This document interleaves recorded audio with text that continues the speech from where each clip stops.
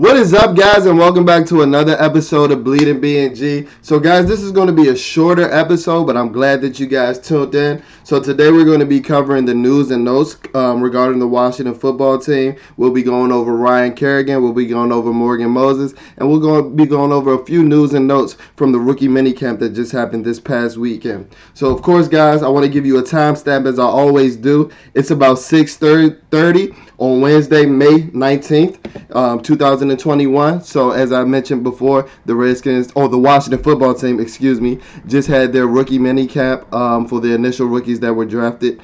Also the undrafted free agent Jared Patterson. And the interesting thing about Washington's rookie minicamp is that a player that was brought in from the trial group of guys actually tested positive for COVID. So all those tryout guys that weren't necessarily priority free agents or the drafted guys that Washington drafted a couple of weeks ago, they were unable to participate in the rookie minicamp. And it's kind of a bummer for those guys because, spots in the NFL are rare and scarce.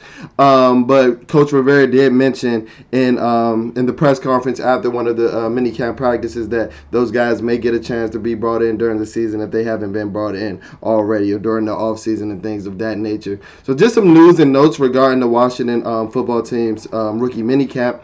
I saw a lot of clips from Dyami Brown. And one thing that intrigued me is that he looks a lot bigger than his projection. His projections was about 6 feet, about 185. I saw anything between 185 to 189 pounds, but he looks a lot longer. Maybe his limbs are longer, and the clips are kind of deceiving based off, where the person who shot the clip is standing and the angles and things like that. But in multiple clips, he looked a lot bigger than those projected measurables, which was interesting to see. So, he's somebody that was projected to have versatility playing in the slot and playing outside, but seeing him line up primarily on the right, which is what he didn't do a lot in college, maybe he has high expectations as a boundary receiver for the Washington football team, which I'm extremely excited about because while I do love the Curtis Samuel pickup a lot, I don't think that he's a consistent boundary player. He's more of a gadget guy. You move around. He can play X, Y, or Z. He can play H-back sometimes, but I don't think he's going to give you that consistent threat from the boundary position, and bringing in somebody like Dyami Brown who can potentially do that is going to do nothing but help Terry McLaurin on the opposite side. So I loved what I saw as far as, it's just clips on air, but I did love what I saw from Dyami Brown throughout the practice. I also love what I saw from Samuel Cosby just as far as stature. He was just a lot bigger than everybody out there, 6'7", like I told you guys last pod, he's a behemoth of a man. And we're actually going to talk more about Samuel Cosby later in this episode, so I don't want to lead you guys in too much. And another thing that interested me, or something that caught my attention from the rookie minicamp, is that the athletic freak that we signed from the IPP, the International Player Program, Sammis Reyes, he has a long way to go. But I'm not necessarily surprised. Everybody during that media flood when he first signed with the team, everybody said he's still learning the game, and you can see that through minicamp. He had a couple routes on air where he looked pretty good running the route, had some difficulty catching the ball. He had some blocking drills where the footwork was just putrid. But we got to remember, it's still May, and this is still somebody that's learning the game of football. But based off what he says in his interviews, he is a guy that says all the right things, and he does strike me as a hard worker. It's a video on his Instagram page. He's squatting about 550 pounds in the Washington football team facility, and people are amazed at it. It's wow, this guy that's never played football can throw up some. He's an athletic freak though. He can throw up some numbers in the weight room, and everything that he said, from working Uber this past year before participating in the IPP program, everything that he said and shown so far shows that he's a hard worker. So we may have to use some time to develop him and rely on Logan Thomas and John Bates. But Sammis Reyes has a long way to go based off the clips and the things that I'm hearing from the Washington football team minicamp. Speaking of John Bates, I heard that he looked pretty good on air. We were expecting him to be a pretty solid blocker, so anything with the blocking drills with sleds and pads and anything like that, I know I personally expected him to be really good at that, but I think it was J.P. Finley and somebody else said that he was running, he was catching everything. And I think Todd McShay in the draft also said that he believed that John Bates had the second best hands from the tight end position from anybody anybody outside of Kyle Pitts. And I think that was on display in the rookie mini camp as well. So it's a lot to be excited about. Undrafted free agent Jaret Patterson was in a group by himself working with running backs coach Randy Jordan. And a lot of people were making a lot of comments about Jaret's size, but I actually grew up, not in raising Jaret Patterson at all, but he's actually one of my little brother's best friends. So I've known that guy for years on end, since about 15 years now, and he's always been just a tough, physical. Yeah, he's always been pretty small, but like. He's like a fire hydrant. Like imagine tackling a fire hydrant, and he's always been that way. He's been the roughest cat, whether he's looking up at you or whether y'all looking eye to eye. He's a bad man. He's a bad man. So it was kind of funny to see everybody so shocked by his size. But I guarantee you that guy packs a punch, and he's going to pack a punch throughout this offseason. And I think that he actually finds his way on the final 53. But we're not going to go too much into the final 53 yet. We got a couple months to lead up into that. But I do want to mention some players that have been on the final 53 of the Washington football team for a while, and they're looking, the team is looking to move on from these guys. And the first player that I want to mention is Ryan Kerrigan. So like I said, today is Wednesday, May 19th. So a couple of days ago, early Monday, Ryan had officially announced that he wouldn't be returning to the Washington football team, which struck a lot of convos during the morning radio shows. And I'll be leading back into why I noticed the convos on the morning radio show. But later in those afternoon hours, he actually released the information that he was signing with the Philadelphia Eagles. And I want to harken back to what I was saying about the morning talk shows, because, I love Ryan Kerrigan again. He's a Washington football team member through and through. He spent a decade here. He's the franchise all-time leading sack getter and things of that nature. But the way that these guys were overrating Ryan Kerrigan on the radio, it was crazy. Like, I love Ryan Kerrigan. Like I said, don't get me wrong. He does everything the right way. But that doesn't necessarily mean that he was a great player. Like, one of the Washington football team's biggest mistakes in the last decade or so was passing up on J.J. Watt for a guy like Ryan Kerrigan. I think they traded back. From a pick where they could have got J.J. Watt, and they ended up getting Ryan Kerrigan at about 16 or things like that in the draft. And, that was one of Washington's biggest mistakes, is passing up on Ryan Kerrigan. But like I said, I love Ryan Kerrigan. He was always a solid producer till the last 2 years. But, like I said, franchise all-time leading sack getter. He always found a knack for the ball, whether that be, his first game catching that pick six against the Eagles. I thought we had a stud. But I think, like I said, a lot of people in the Washington football team community, so I don't want to just take shots at the guys calling in on talk show radio, but the guys on Twitter and things as well. I think that we had these past couple of days, we've had a tendency to overrate Ryan Kerrigan's career as a Washington football team player. While he's always been solid, I think that that all-time sack record is more of a consistency and longevity statistic. And don't get me wrong, I'm a big believer in your best availability is your best ability is your availability, but I don't think that that's one of the abilities that's going to make you into an elite player. So even if that was Ryan Kerrigan's best availability, I think that even when in a podcast with John Keim, he asked, like, what was the one thing that you'll remember from Washington, your time with Washington? He was like, that I was consistent, and that, I gave it my all. And while those all are great traits, but he couldn't say anything like I was a generational type player for this amount of years and things like that. We had edge rushers like Von Miller, J.J. Watt that I mentioned, and other dynamic edge rushers that while Ryan Kerrigan was pretty good for, early in his career and years on through till about 2017, 2018, I think he had 12 and a half sacks in 2018. So I'll say that he was good up until 2018, and then he had his injury-riddled year in 2019 where he missed his first ever game along with a slew of other games. And then, this past season he was more in a situational pass rush role with, Montez Sweat and Chase Young manning down those defensive end positions. So, the play was in the cards for Ryan, I know Granted Danny had interviewed him right after the season, and he kind of mentioned that he would like to come back because he loved living in the D.C. area,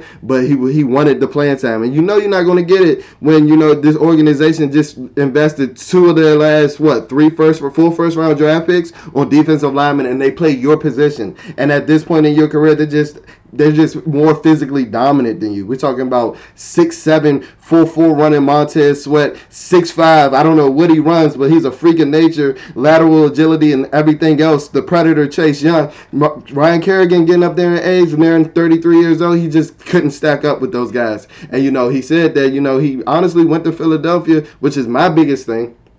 Like, how can you go to a division rival like that, guy? Like, how can you go to a division rival like that? But then when I heard his explanation, when other people asked him, he wanted to stay close to the area because he actually loved the DMV area. This was actually where he spent, 12 months out of the year. He's not one of the other guys that, spends his time during the football season here and goes somewhere else in the off season. So it made a little bit of sense to me, but it's like, Philadelphia, they have two bookend defensive ends as well, in Brandon Graham and Derek Barnett. And I know that Brandon Graham's getting older than age, but Ryan, what are you? So even if you're not expected to start, I don't know if you're going to get the crazy increase in the amount of snaps that you were going to get with the Washington football team. But Ryan did say early in free agency, once free agency hit, that Dan Snyder and Ron Rivera had a meeting with him where they just let him know that, like, we're not going to bring you back. We're not looking to resign you. And, that move is corresponding with the next move that I'm going to talk about, where I just think that Washington is looking to get younger, bring in guys that, they brought in that they know everything about. I know Ryan's a great guy, but, Ron Rivera is what? Ryan was a 9-year veteran when Ron Rivera came to join the Washington football team. He didn't necessarily know him from a can of paint before last year. So, he doesn't have, the full background that he has on guys if he would have been, scouting them through the drafting process and things like that. So the next move that I want to talk about is a move that actually broke late afternoon yesterday, Tuesday, May 18th, and that Ian Rappaport actually broke, and that is the Washington football team is actually allowing right tackle Morgan Moses to seek a trade. And a lot of people in the Washington football team were completely shocked by this move, and I wouldn't say that I was, because if you look, the writing was on the wall. The team brought in Charles Leno Jr. Last week that I mentioned in the last episode, and then they also spent high draft capital and tackled Samuel Cosmi in the draft with the 51st pick. And from what I saw in the rookie minicamp and reports like I heard from the Washington football team podcast, Samuel Cosmi impressed a lot of guys at the Washington football team minicamp. He was projected to be somebody that may need some time being raw, but the athletic traits are there. You don't see too many guys that's near 6'7", they're running a 4.7 40 and putting up 38 bench reps. You're not. So I was talking to one of my buddies who's not as well endowed in the as not well known as in the Washington football team community as I am, and he was representing the same sentiments that I saw a lot on my Twitter timeline about it's a bad thing. Why are we getting rid of Moses? Guys, can you consider that maybe he wasn't a scheme fit? I know that, Scott Turner likes doing a lot of the quick passing game, but maybe, they're looking to get younger. It's a lot of reasons going into why Morgan Moses may not be returning to Washington and why the front office regime is actually allowing him to seek a trade. Maybe Morgan went to them and said, hey, like, I'm up, I'm up for, contract in 2 years. $7 million a year, $7.5 million a year isn't really going to cut it. It's time. The deal is up. And then, maybe Washington return, it was like, no, we're getting younger, we haven't really had you in the building, you're not from our regime, we love your service, thank you for your acts of service, but you can see if somebody else is going to give you that money somewhere else. I just think that Washington is looking to get younger, like I said, bringing in Charles Leno, bringing in Samuel Cosmi. They're just looking to wash out everybody from the previous regime, under the previous coaches, under the previous front office, and everybody that was associated with the Washington football team before 2020. So with that being said, remember that Morgan Moses was one of the guys that was, speaking up a lot. He was loud. His voice was loud when speaking up about, Trent Williams and his battle against the organization with his frustrations with the tumor on his head and things like that. I think Morgan's words verbatim it's about somebody stepped up to them. I'm talking about the organization. So, that couldn't really have taken up too well with Dan Snyder. And, Dan Snyder loved Trent Williams, but he even turned sour on Trent Williams based off the events that happened. And I don't think think that he held Morgan Moses in as high regard that he held Trent Williams as. So if he's capable of turning sour on Trent Williams, you know he's capable of doing the same on Morgan Moses. And then you're going to keep being in my building with my new head coach and my new front office, and you're going to keep riding for this guy. Don't get me wrong. I love Trent Williams as much as the next man, but he's not here anymore. He's not here anymore. And I also think that this is tied into why, we haven't signed Brandon Scherff to a long-term deal, because, those three guys were tight. And it wasn't just those three guys, those three guys hung out, but it was everybody on the offensive line prior to 2020.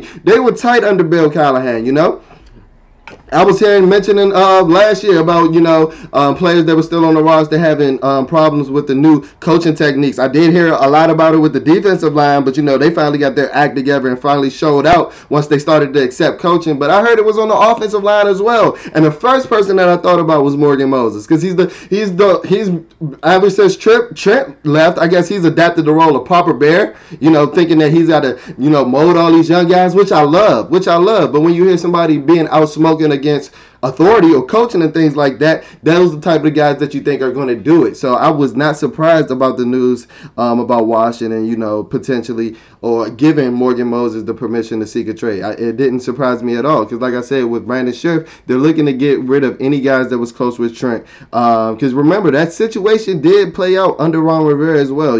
I know it was during the 2019 season, but it was ultimately Ron Rivera's call. If did we really want to bring Trent back? And Ron Rivera was like, no, especially not after all the drama that he's caused into this, locker room. And I think that's why we bringing in guys like, Eric Flowers to compete for the guard position. And, Wes Schweitzer came in last year, and we still got to hold out for my guy, Sadiq Charles. So, a move for Brandon Scherff in the offseason wouldn't shock me as well before the season, because, we haven't signed him to a long-term deal. If you looked at the writing on the wall, everything that he said in the interview, Brandon Scherff makes it seem like he wants to be here for the long run. So maybe it's the front office that's giving him a low ball number that they know he's not going to agree to for a long time, and just accelerating, pushing him out of the door. So don't be surprised if you see a Brandon Scherff trade within the next couple of months as well, because I think that with Eric Flowers, when he showed it with Washington, granted under an old offensive line coach, he thrived at the left guard position when he was here. Even in I think he was interviewed the same day he got traded to Washington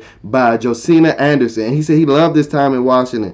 He loved the organization. He loved the area. Guys actually take time with you. And that was before, Ron Rivera got there, who we think is, flipping everything around. We think he's the messiah up in Ashburn. Which, don't get me wrong, I think so. He's getting his roster purge in order. But think about Eric Flowers is saying these words with somebody under the organization that had, poor leadership under Jay Gruden and Bruce Allen and things like that. So maybe he's talking about Dan Snyder, who is still in place. So, just think about those things, don't be surprised by anything. Like I think it was my man Dre, Mr. DC Sports on Twitter yesterday, said that this roster isn't used to being this deep. We got to get used to us getting rid of good guys or letting good guys go seek a trade elsewhere, or getting good guys that are still decent and still have some years in the tank, and letting them allowing them to join other teams. Like the Patriots did it. Isn't that the model that everybody's trying to follow? Not necessarily the zip tie, keep your mouth shut, keep your lips sealed, a thing that they do. But, isn't everybody trying to win as many championships as they've done in the last decade? That's what you do, You get it, you trade assets when the value is still high. You don't let the value run out, and you give them gone. Like, I'm sorry, that's what good organizations do. And if we want to be a good organization, we're going to have to get used to moves like this. Maybe what Samuel Cosmi saw, what Samuel Cosmi showed to the coaching staffs at the Washington football team's previous minicamp this past weekend. Maybe they saw enough where they were like, yeah, this guy can step in and do the job. He could at least step into the right tackle role for this coming year, because I think that Charles Leno Jr., based off his game, he isn't a bruiser type of a tackle or a bruiser type of a lineman that's going to push you off your spot. He's more with quick feet, with a quick punch, kind of mirroring you. He'll keep you there, but you're not necessarily losing or gaining ground. So I think he's more of a left tackle. But I saw a lot, and granted, like I said with John Bates, it is on air, guys. It is on air. Everything that I'm giving you, let's keep in context that this mini camp was on air, but Samuel Cosmi looked like a bull in some of those drills. It was a drill where I saw he had to take on the blocking pad with one of his shoulders. He had to go up to the second level at full speed, hit a cutoff block, and still run down the field. And he looked so explosive, and like the way he hit the pad, I've never heard it hit like that before. But I've never, I don't see, 6'7", 315-pound guys running a 4.8 at that pad. That's not normally what you see. So like I'm saying, it was going to be, a matter of time before Morgan Moses wasn't the starting right tackle for the Washington football team. So why not accelerate that movement while we can still get something for him? As far as compensation that I think we can get for him, I think that he's good for about a 4th or 5th round pick, 3rd or 4th when you consider that Orlando Brown was a 1st round pick, got first round compensation coming off 2 All-Pro seasons. Morgan isn't necessarily that good, but he's still a serviceable tackle that's better than, I still will put him in the top 12 right tackles in the league. And some potential trade partners that the Washington football team can look at for Morgan is the first one that I actually thought of was the Cincinnati Bengals. They need somebody to protect Joe Burrow. Another trade partner that I was potentially looking at is the New York Jets on the right side. They're not going to give up any high draft picks because they're still projected to be rebuilding next year, and they're still projected to get a high draft pick, a high overall pick, whether it be in the 1st round and things like that. But that 4th and 5th round pick, that middle round pick, you can get some type of compensation that you can you may be able to turn that compensation that you get from the Morgan Moses trade into, picks that lead you into getting your quarterback of the future, whether that be. Not even going to go into there. Not even going to go into there today. Not even going to go into there today. No future quarterback talk because Ryan Fitzpatrick is my guy for 2021. So, guys, that is it for today. Like I said, it was a short podcast. Not too much news and notes going down in this dead period of the offseason. But we will be picking up steam as we head to training camp and as we head to preseason. And then, full head of steam come September 12th, I think is the first game against the Los Angeles Chargers. So as I always request, guys, if you're watching this on YouTube, please subscribe to our channel at Bleeding BNG, at Bleeding Burgundy and Gold. You can search any one of those on YouTube, or you can search Jalen Morgan, and our videos will pop up. If you're listening to this on a podcast, please leave a rating and please leave a review wherever you can, whether that be on Apple Podcasts or somewhere else. And be sure to check out our social media pages. Our Twitter handle is at Bleeding BNG. That's BLEEDIN BNG. And then our Instagram page is at Bleeding BNG, but the spelling of the handle is a tad bit different. That one is BLEEDING BNG, and I'll leave those tags in my YouTube video as well. And guys, we have a lot more content to come out, so please be tuned into the Bleeding BNG podcast. Please stay up to date, stay tuned into our social media pages, because those where all the alerts are going to come out. That's where all my posts, my social media, my team related posts and things like that will come out on both of those Twitter pages. That's where the Twitter is where you really get, Bleeding BNG's most in-depth thoughts, and then you get our discussion post and our team related posts on our Instagram page as well. So please tap into those pages, search us on YouTube, subscribe to our YouTube, and check us out. Thank you for tuning into another episode of Bleeding BNG. I'll see you guys soon.